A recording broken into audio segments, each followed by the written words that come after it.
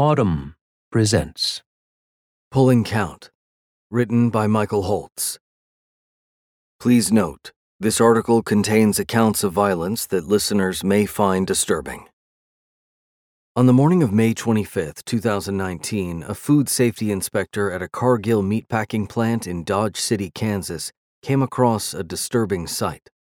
In an area of the plant called the Stack, a Hereford steer had, after being shot in the forehead with a bolt gun, regained consciousness. Or maybe he had never lost it. Either way, this wasn't supposed to happen. The steer was hanging upside down by a steel chain shackled to one of his rear legs. He was showing what is known in the euphemistic language of the American beef industry as signs of sensibility. His breathing was rhythmic.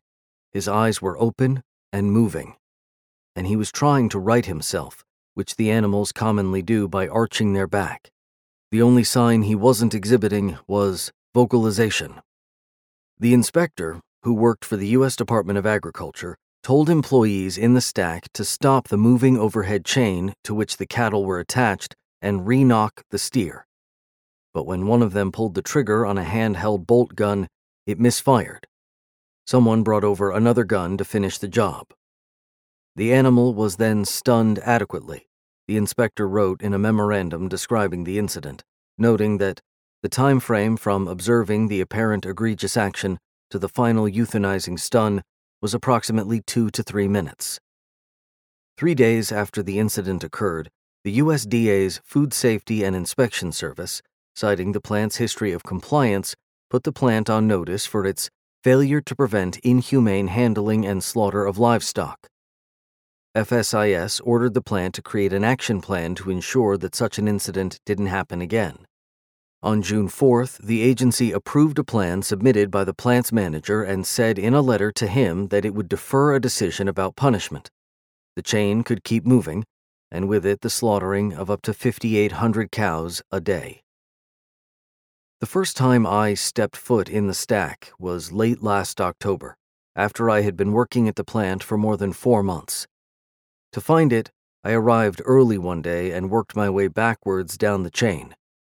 It was surreal to see the slaughter process in reverse, to witness step by step what it would take to reassemble a cow. Shove its organs back into its body cavities, reattach its head to its neck, pull its hide back over its flesh, draw blood back into its veins. During my visits to the kill floor, I saw a severed hoof lying inside a metal sink in the skinning room and puddles of bright red blood dotting the red brick floor. One time, a woman in a yellow synthetic rubber apron was trimming away flesh from skinless, decapitated heads. A USDA inspector working next to her was doing something similar. I asked him what he was cutting. Lymph nodes, he said. I found out later that he was performing a routine check for diseases and contamination. On my last trip to the stack, I tried to be inconspicuous. I stood against the back wall and watched as 2 men standing on a raised platform cut vertical incisions down the throat of each passing cow. As far as I could tell, all of the animals were unconscious, though a few of them involuntarily kicked their legs. I watched until a supervisor came over and asked what I was doing. I told him I wanted to see what this part of the plant was like. "You need to leave," he said. "You can't be here without a face shield." I apologized and told him that I would get going. I couldn't have stayed for much longer anyway. My shift was about to start. Getting a job at the Cargill plant was surprisingly easy. The online application for general production was 6 pages long. It took less than 15 minutes to fill out. At no point was I required to submit a resume, let alone references. The most substantial part of the application was a 14-question form that asked things like, do you have experience working with knives to cut meat? This does not include working in a grocery store or deli. No. How many years have you worked in a beef production plant? Example, slaughter or fabrication, not a grocery store or deli. No experience. How many years have you worked in a production or plant environment? Example, assembly line or manufacturing work. 0. 4 hours and 20 minutes after hitting submit, I received an email confirmation for a phone interview the next day, May 19th, 2020. The interview lasted 3 minutes. When the woman conducting it asked me for the name of my last employer, I told her that it was the First Church of Christ Scientist, the publisher of the Christian Science Monitor. I had worked at the Monitor from 2014 to 2018. For the last 2 of those 4 years, I was its Beijing correspondent. I had to quit to study Chinese and freelance. "And what did you do there?" the woman asked about my time at the church. "Communications," I said. The woman asked a couple of follow-up questions about when I quit and why. During the interview, the only question that gave me pause was the final one. "Do you have any issues or concerns working in our environment?" she asked. After hesitating for a moment, I replied, "No, I don't." With that, the woman said that I was eligible for a verbal conditional job offer. She told me about the 6 positions for which the plant was hiring. All were for the second shift, which at the time was running from 3:45 in the afternoon to between 12:30 and 1 o'clock in the morning. 3 of the jobs were in harvesting, the side of the plant more commonly known as the kill floor, and 3 were in fabrication, where the meat is prepared for distribution to stores and restaurants. I quickly decided that I wanted a job in fab. Temperatures on the kill floor can approach 100 degrees in the summer, and, as the woman on the phone explained, the smell is stronger because of the humidity. Then there were the jobs themselves, jobs like removing hides and dropping tongues. After you remove the tongue, the woman said, you do have to hang it on a hook. Her description of fab, on the other hand, made it sound less medieval and more like an industrial-scale butcher shop. A small army of assembly line workers saw, cut, trim, and package all of the meat from the cows. The temperature on the fab floor ranges from 32 to 36 degrees. But, the woman told me, you work so hard that you don't feel the cold once you're in there. We went over the job openings. Chuck Cap Puller was immediately out because it involved walking and cutting at the same time. The next to go was brisket bone, for the simple reason that having to remove something called brisket fingers from in between joints sounded unappealing. That left chuck final trim. That job, as the woman described it, consisted entirely of trimming pieces of chuck to whatever spec it is that they're running. How hard could that be? I thought to myself. I told the woman that I would take it. Perfect, she said, and went on to tell me my starting pay, $16.20 an hour, and the conditions of my job offer. A couple of weeks later, after a background check, a drug screening, and a physical exam, I got a call about my start date, June 8th, the following Monday. The drive from Dodge City from Topeka, where I had been living with my mom since mid-March because of the coronavirus pandemic, takes about 4 hours. I decided that I would leave on Sunday. On the evening before I left, my mom and I went to my sister and brother-in-law's house for a steak dinner. It might be the last one you ever have, my sister said when she called to invite us over. My brother-in-law grilled 2 22-ounce ribeyes for him and me and a 24-ounce sirloin for my mom and sister to split. I helped my sister cook the side dishes, mashed potatoes and green beans sautéed in butter and bacon grease. The quintessential home-cooked meal for a middle-class family in Kansas. The steak was as good as any I've had. It's hard to describe it without sounding like an Applebee's commercial.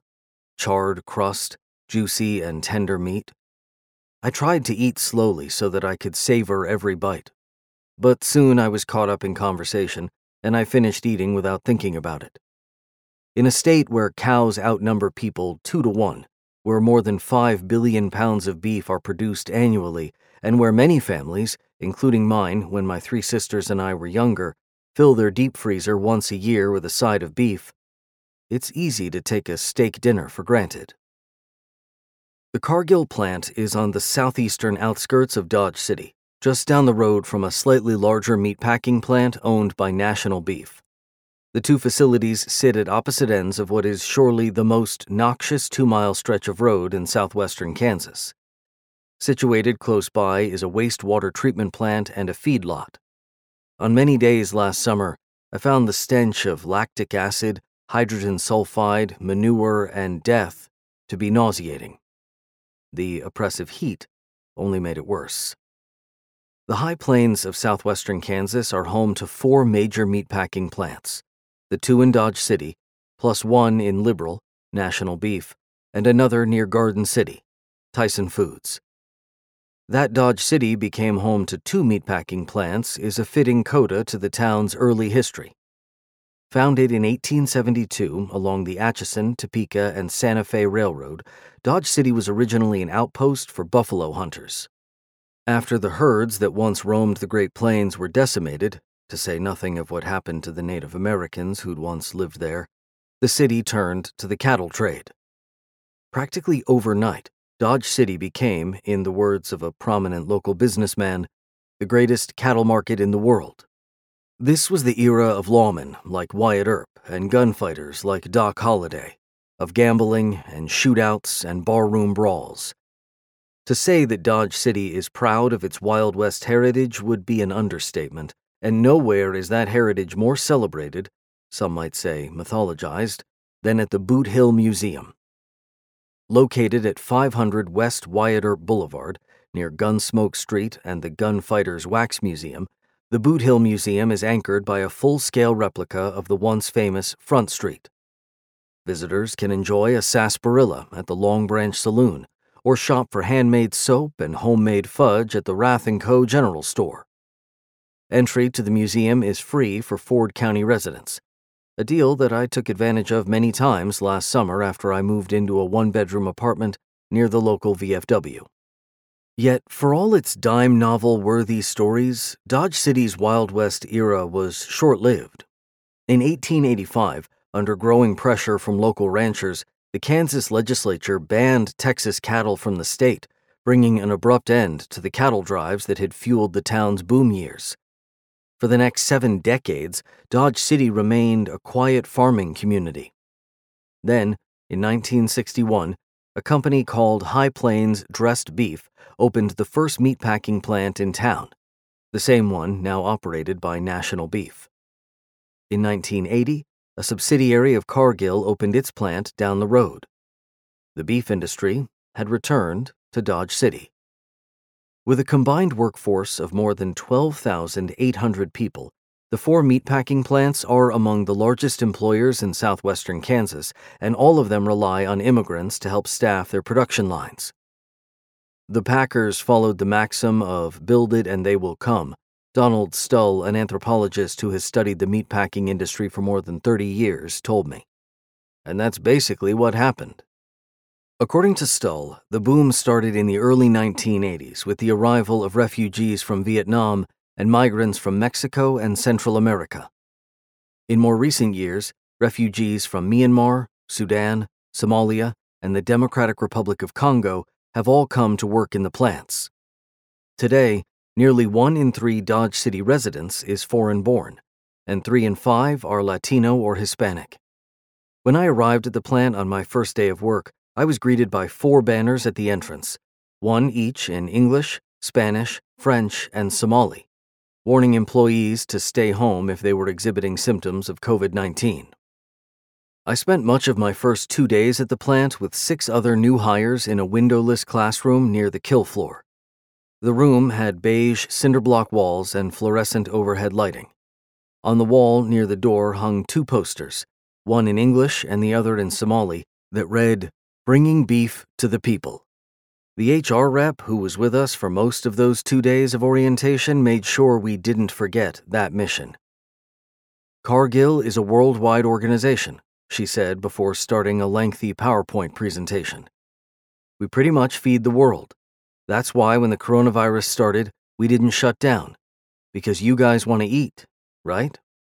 Everyone nodded.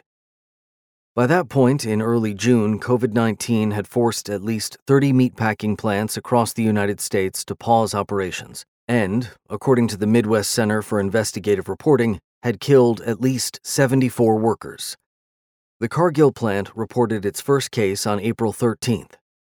Kansas public health records revealed that over the course of 2020, more than 600 of the plant's 2,530 employees contracted COVID-19. At least 4 died.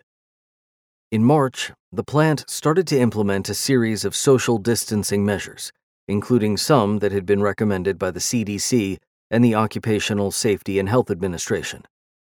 It staggered breaks and installed plexiglass barriers on tables in the cafeteria and thick plastic curtains between workstations on the production line. During the third week of August, metal dividers suddenly appeared in the men's bathrooms, providing workers with a bit of space and privacy at the stainless steel urinal troughs.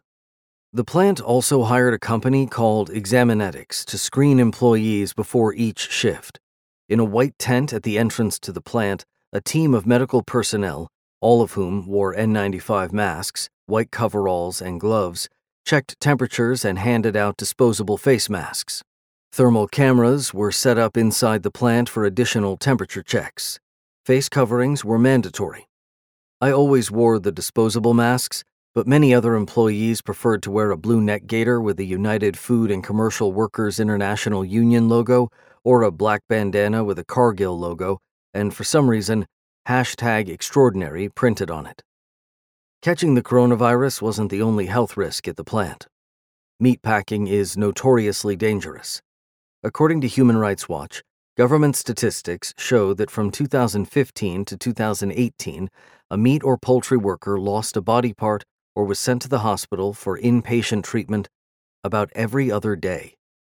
On the first day of orientation, one of the other new hires, a black man from Alabama, described a close call he'd had when he worked in packaging at National Beef's plant up the road. He rolled up his right sleeve to reveal a 4-inch scar on the outside of his elbow. "I almost turned into chocolate milk," he said. The HR rep told a similar story about a man whose sleeve got caught in a conveyor belt.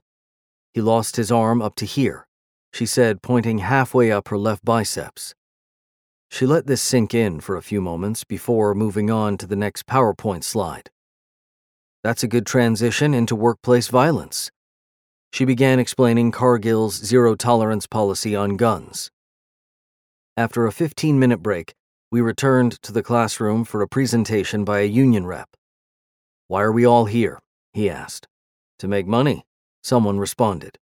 "To make money," the union rep repeated. For the next hour and 15 minutes, money, and how the union helped us make more of it, was our focus. The union rep told us that UFCW's local chapter had recently negotiated a permanent $2 raise for all hourly employees. He explained that all hourly employees would also earn an additional $6 an hour in purpose pay because of the pandemic through the end of August. This brought the starting wage up to $24.20. The next day at lunch, the man from Alabama told me how eager he was to work overtime. "Right now, I'm trying to work on my credit," he said.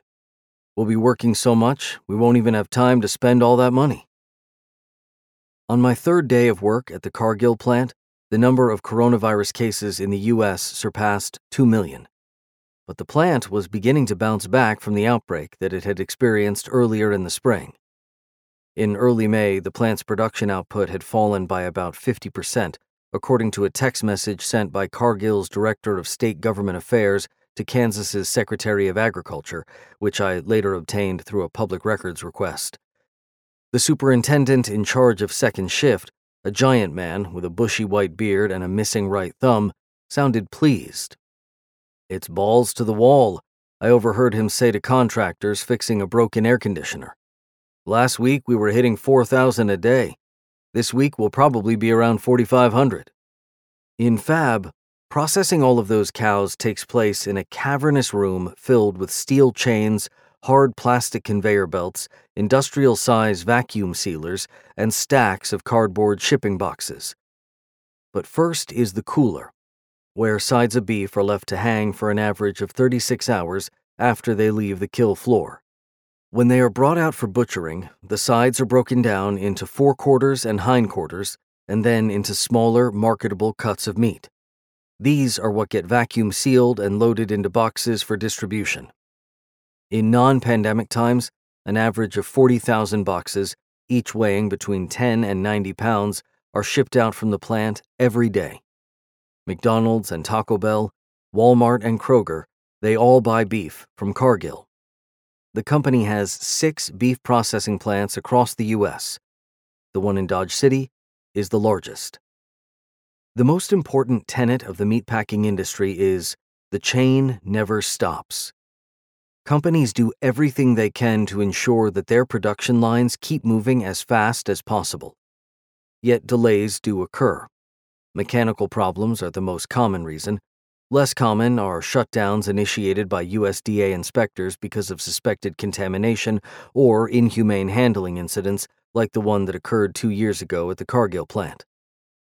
Individual workers help keep the line moving by pulling count, industry parlance for doing your share of the work. The shortest way to lose the respect of your coworkers is to continually fall behind on count, because doing so invariably means more work for them. The most heated confrontations I witnessed on the line happened when someone was perceived to be slacking off. These fights never escalated into anything more than yelling or the occasional elbow jab. If things got out of hand, a foreman would be called over to mediate.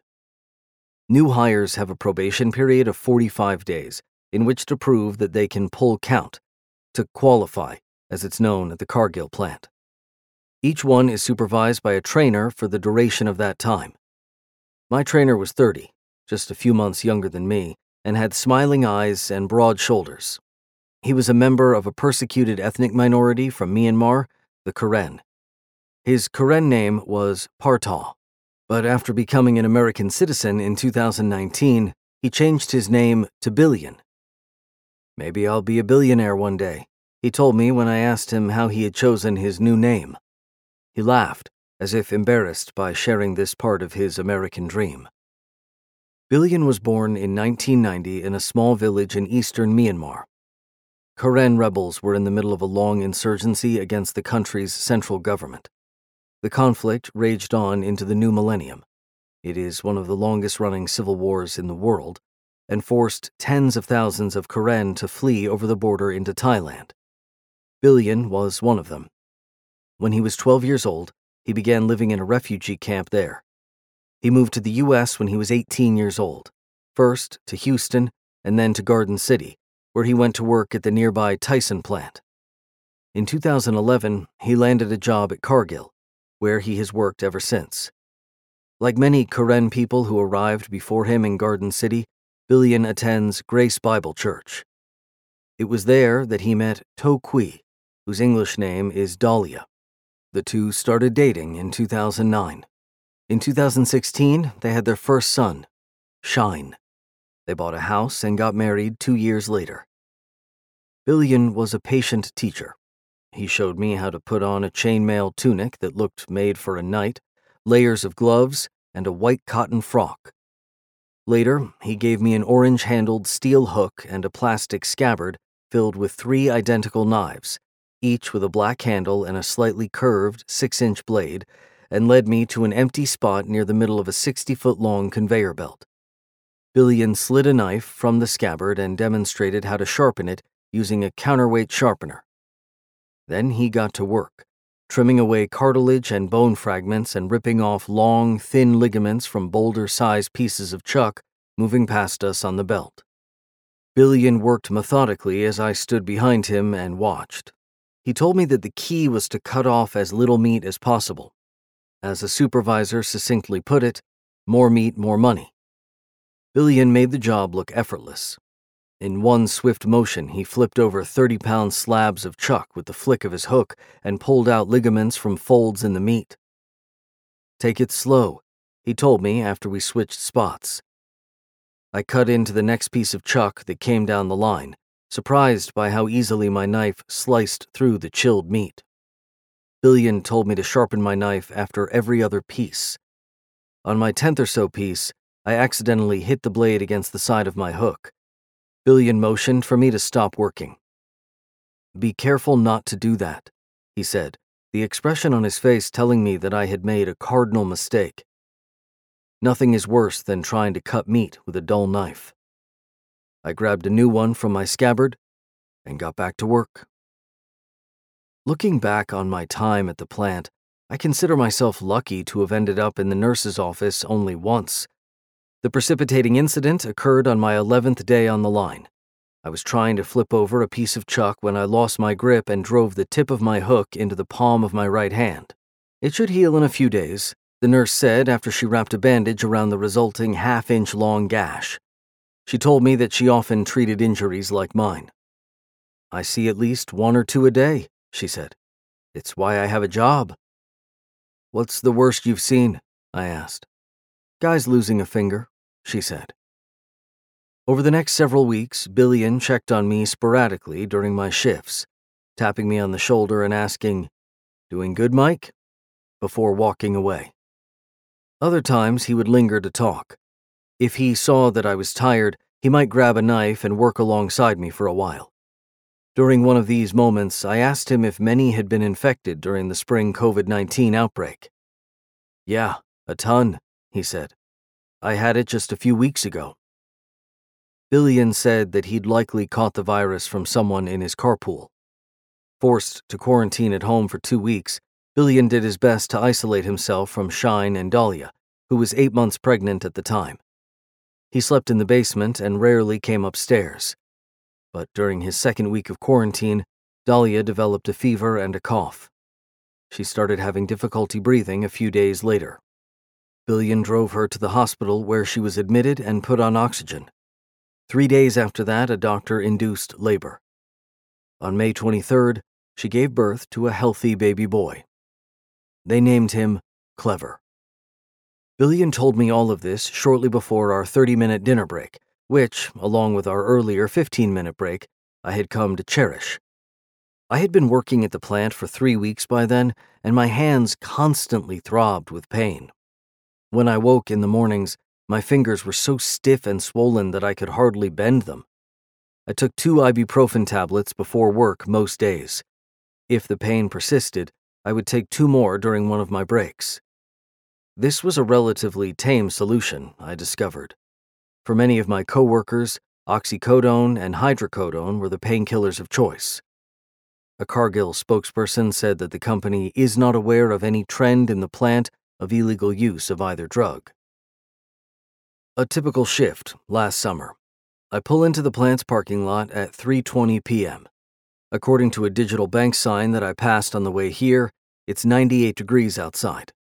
The windows of my car, a 2008 Kia Spectra with extensive hail damage and 180,000 miles on it, are rolled down on account of the air conditioner being broken. This means that when the wind blows from the southeast, I sometimes smell the plant before I see it. I'm wearing an old cotton t-shirt, Levi's jeans, wool socks, and Timberland steel-toed boots that I got for 15% off with my Cargill ID at a local shoe store. After I park, I put on my hairnet and hard hat and grab my lunchbox and fleece jacket from the back seat. I walk past a holding pen on my way to the plant's main entrance. Inside the pen are hundreds of cows waiting to be slaughtered. Seeing them alive like this makes my job harder, but I look at them anyway. Some jostle with their neighbors, others crane their neck, as if they're trying to see what's ahead. The cows fall out of view as I step into the medical tent for my health screening. When it's my turn, a woman in full protective gear calls me over. She holds a thermometer to my forehead and hands me a face mask while asking me a series of routine questions. When she tells me I'm good to go, I put on my mask, exit the tent, and pass through a turnstile and a security shack. The kill floor is to the left, Fab is straight ahead, on the opposite side of the plant. On my way there, I walk past dozens of first-shift workers who are on their way out. They look tired and sore and grateful to be done for the day. I make a brief stop in the cafeteria and take 2 ibuprofen. I put on my jacket and leave my lunchbox on a wooden shelf. I then walk down a long hallway that leads to the production floor. I put in a pair of foam earplugs and pass through a swinging double door. The floor is a cacophony of industrial machinery. To help mute the noise and stave off boredom, employees can pay $45 for a pair of company-approved 3M noise reduction earbuds, though the consensus is that they don't drown out enough of the din to make listening to music possible. Few seem to worry about the added distraction of listening to music while doing what is already an incredibly dangerous job. One alternative is to buy a pair of non-approved Bluetooth earbuds that I could hide underneath a neck gaiter.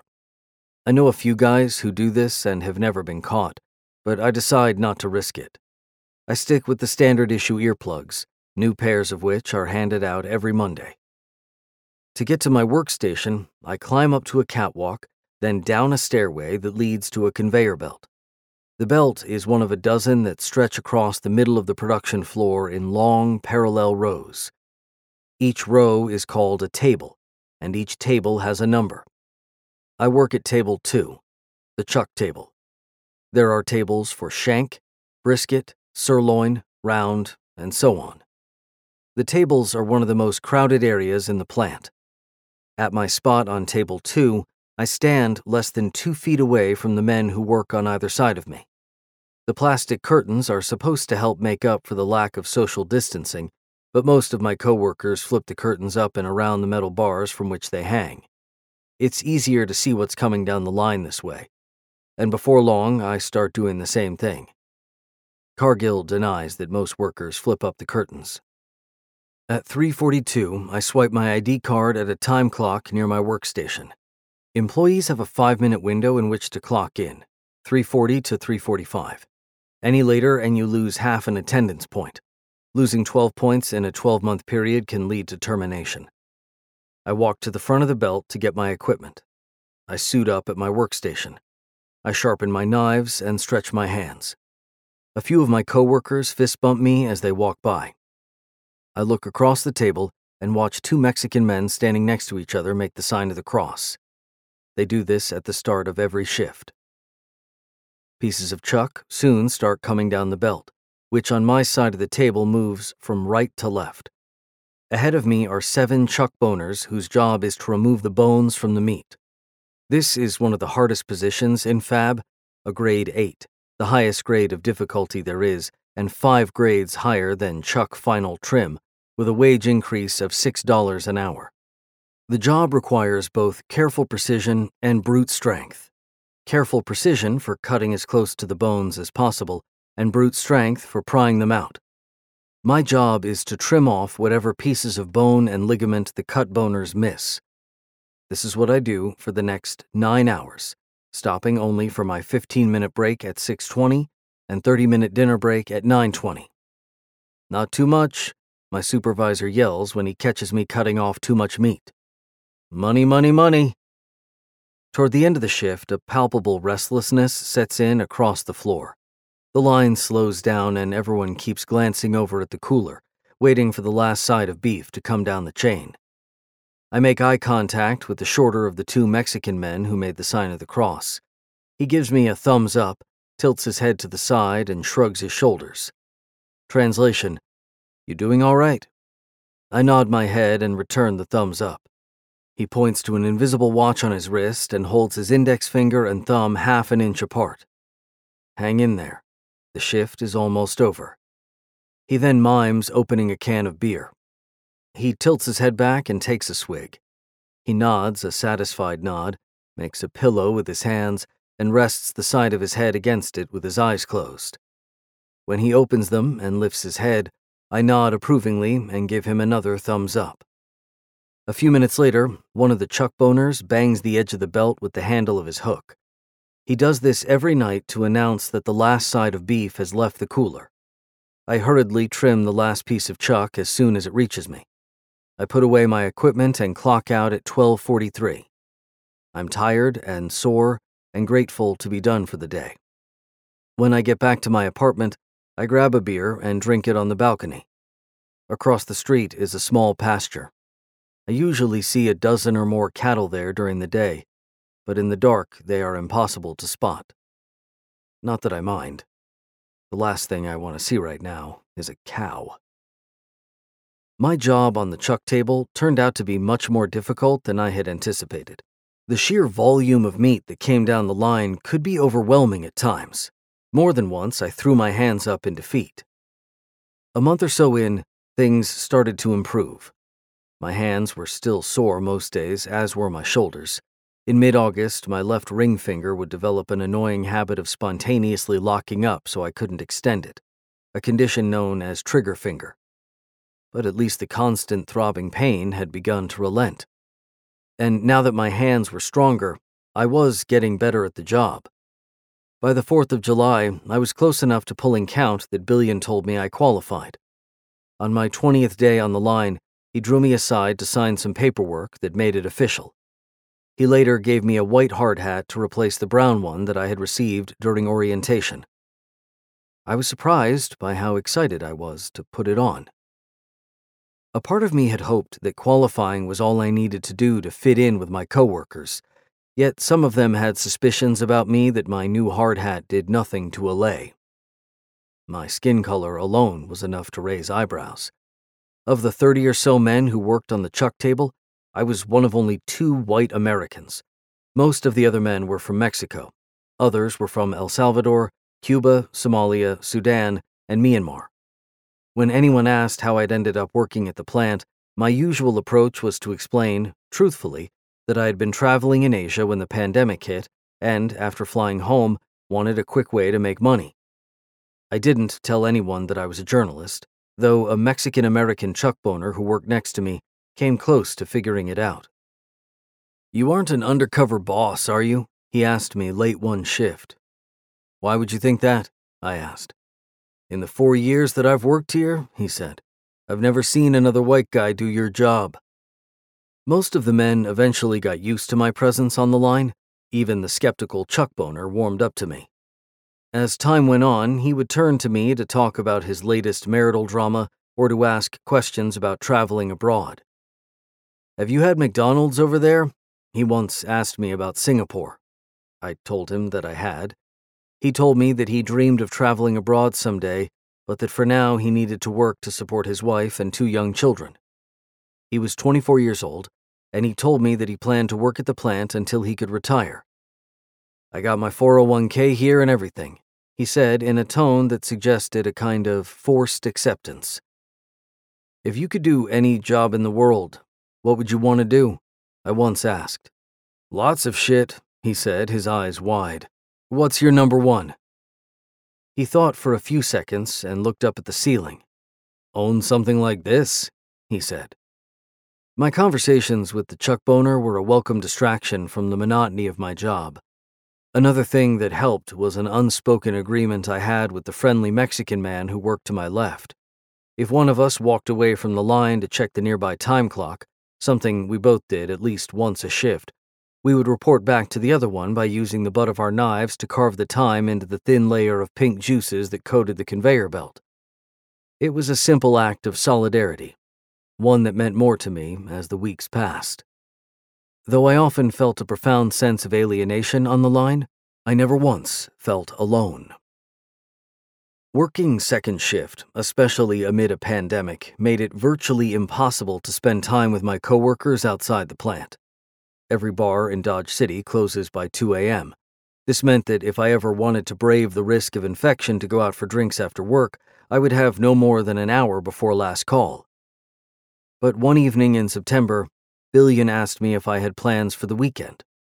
I told him that I didn't. "Tomorrow after work, I'm going frog hunting with my brother-in-law," he said. "You want to come?" The next night, after clocking out, I met Billion in the cafeteria and walked with him to the parking lot, where his brother-in-law sat waiting for us in a black Toyota Camry. I got in my car and followed the 2 men to a small lake 20 miles north of the plant. We passed endless fields of corn and hundreds of wind turbines, their red warning lights flashing in hypnotic unison across a moonless sky. As Billion later explained to me, the new moon was key to helping us avoid casting shadows over the easily spooked bullfrogs. The problem was the wind, which rustled the prairie grass that encircled the lake and made it difficult to hear their calls. When we arrived at the lake, Billion introduced me to his brother-in-law, Leo, who was 20 years old. "Do you recognize him?" Billion asked. "He used to work on Table 3. I didn't, and Leo explained that he had worked there for only 2.5 weeks before switching to the Tyson plant near Garden City, where he lives. "I got tired of the drive," he said. Billion opened the trunk of his car and reached inside for 3 flashlights and an empty burlap sack. These were our hunting supplies. I asked what I needed to do. "Just follow me," Billion said before heading down a trampled path through the prairie grass and onto the lake's muddy bank. Before long, Billion spotted a frog at the edge of the water. To catch it, he first stunned it by shining his flashlight directly into its eyes. He then crept up next to it in a crouch, slowly positioned his hand over its torso like the crane of an arcade claw machine, and snatched it off the ground. The frog was about the size of a pint glass, and Billion held it so tightly that its eyes bulged out of their sockets. Rather than kill it, he left it alive and broke its hind legs. "So it can't get away," he said. I watched him drop the maimed frog into the burlap sack, which Leo held with outstretched arms. For the next 2 hours, we slowly made our way around the lake.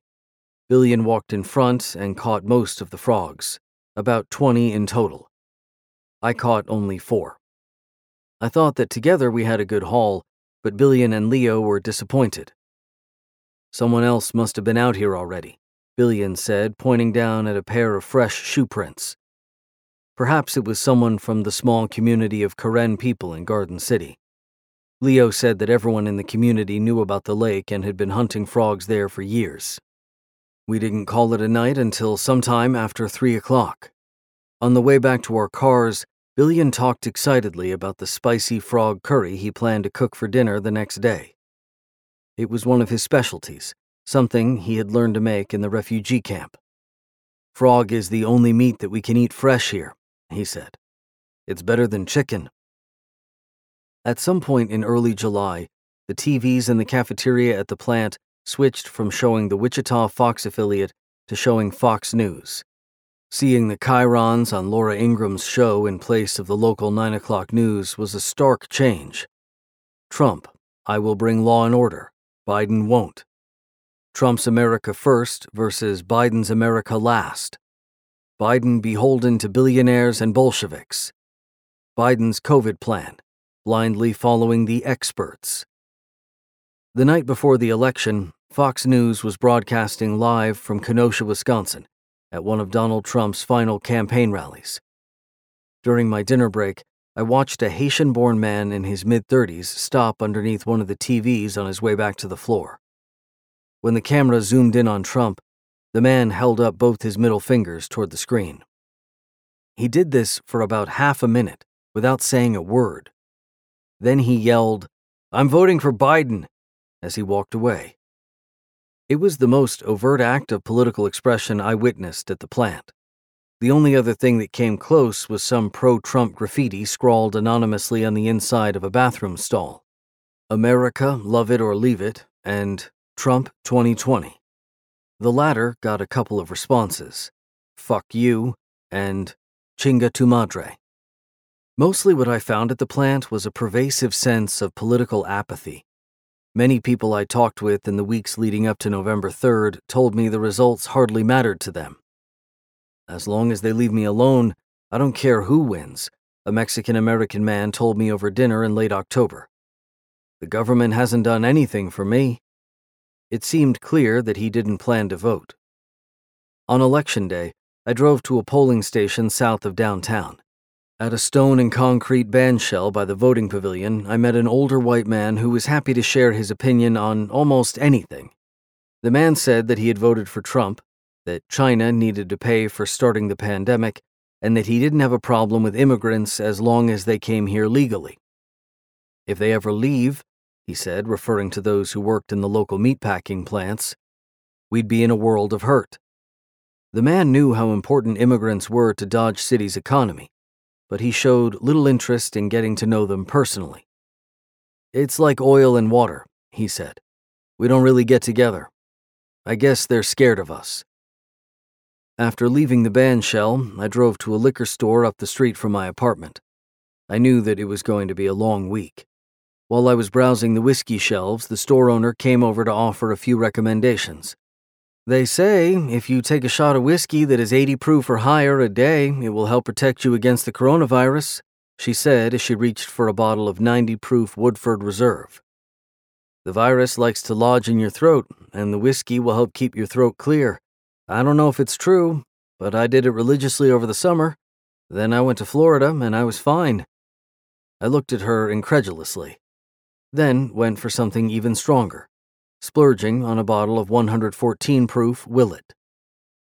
I arrived at work an hour before the start of my shift to see if there was finally any buzz about the election. I sat outside and talked with a middle-aged Somali man. "I voted for Trump," he said. He was both Muslim and a former refugee, not typical of Trump supporters as I imagined them. "He's good at business," he said when I asked him what he liked about Trump. As election day turned into election week, I heard dozens of stories from non-white workers who wanted Trump to win. A Congolese man told me that he liked Trump because he makes everything good. "Trump takes care of the world," a Salvadoran man said. "If Biden wins, I think ISIS will be happy." Then there was the man from Sudan who said that he too admired Trump's business credentials before leaning in to tell me why else he liked him. "Trump doesn't want people from Arab countries to come to America," he whispered. "I think that's good." I did also meet people at the plant who supported Joe Biden, many of them because they couldn't stand Trump.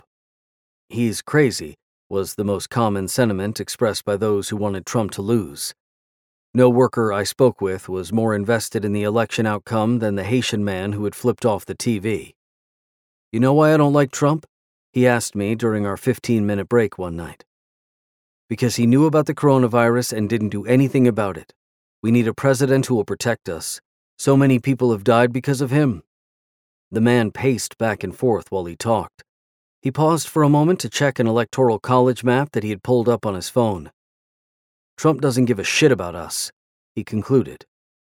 On the Saturday the election was called for Biden, I went into work. During the shift change that afternoon, I noticed few signs of celebration or disappointment. The Mexican-American man I'd eaten dinner with a couple of weeks earlier came over to my table. He was carrying a large styrofoam cup of coffee and a bag of Bimbo puff pastries. He smelled of marijuana. As he sat down at an adjacent table, a white pill fell out of his pants pocket and onto the floor. He reached down to pick it up. "I'm telling you, Michael," he said, "this is my life." He said that for the past week he had felt an excruciating pain in his left arm and shoulder. He couldn't see a doctor until January because his health insurance coverage didn't start until then, so for now he was self-medicating with hydrocodone.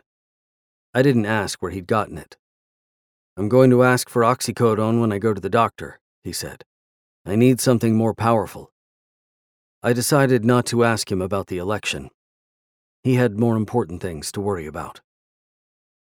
On the Monday after the election, the news reported that the U.S. had surpassed 10 million coronavirus cases, and Pfizer-BioNTech announced that early data showed their vaccine was more than 90% effective. In Kansas, the virus was raging out of control. New cases were hitting record numbers, hospitals were strained for resources, and deaths were on the rise. At the plant, additional plexiglass barriers were installed on the tables in the cafeteria, splitting them into quarters instead of halves. Department holiday parties were canceled, and everyone who didn't already have a plastic face shield was given one to attach to their hard hat. Wearing them was mandatory. But many people, including me, didn't pull them down all the way because of how easily they fogged up from the masks that we still had to wear. The supervisors didn't seem to care. Many of them did the same thing. My last shift at the plant was the night before Thanksgiving, some 6 months after I'd started. The work itself had become muscle memory, and I spent much of the night lost in thought. At 12:45, I clocked out for the last time. "Nothing we can do to convince you to stay? Help us out a bit longer?" one of the foremen asked me when I approached him to turn in my ID badge. I told him that I really couldn't, that I had to get back to Topeka. "Let us know if you want to come back," he said. "The door is always open." I didn't doubt that, but I knew that I would likely never step foot inside the plant again. Outside, the night air was frigid. Across the way, hundreds of 53-foot refrigerated trailers sat in neat rows, waiting to be loaded with beef before being hauled away. I wish I could say that, in the early hours of Thanksgiving morning, the trailers put me in mind of American gluttony and abundance, our insatiable and unsustainable craving for meat. But as I walked to my car, all that came to mind were photos I had seen of identical trailers, mobile morgues, parked outside hospitals across the country. A couple of weeks after I left the plant, I drove to Garden City to visit Billion and his family. I met them at a small Vietnamese restaurant and then followed them to the local zoo. It was an unseasonably warm day, and the mid-afternoon sun was melting what little snow remained from a recent winter storm. The lemurs seemed especially happy about this. Billion lifted Shine onto his shoulders to give him a better view, while Dahlia kept an eye on Clever in his stroller. Dahlia was 4 months pregnant. Billion was hoping for a girl. Dahlia didn't have a preference. She just wanted the pregnancy to go better than her last one. I usually don't care much for zoos. I find them depressing, largely because my childhood zoo in Topeka has a long and troubling animal safety record. In 2006, a hippopotamus died there hours after being found in 108-degree water. But after working in a meatpacking plant, I found it comforting to see so many animals that were still alive, even if they were in cages. Seeing them with a 5-year-old made the experience all the more enjoyable. When Shine wasn't perched on Billion's shoulders, he was sprinting ahead to the next exhibit and shouting out each animal he saw. Rhino! Giraffe! Fox! Lions! He was in awe of the animals, which made me wonder what he knew about where his dad worked. As we made our way past the antelope exhibit, I asked Billion and Dahlia how they had chosen their sons' names. Shine had been Dahlia's idea. I want him to shine brightly, she said. Billion had picked Clever with more concrete aspirations in mind. I want him to be smart and do well in school, he said. Maybe he'll become a doctor or a lawyer someday. Whatever they grew up to be, Billion would never allow them to work in a meatpacking plant. That was something only he did. I do it for them, he told me. They were what made his work essential. If you enjoyed this production, find the best long-form articles read aloud in the Autumn app, available now for iPhone and Android.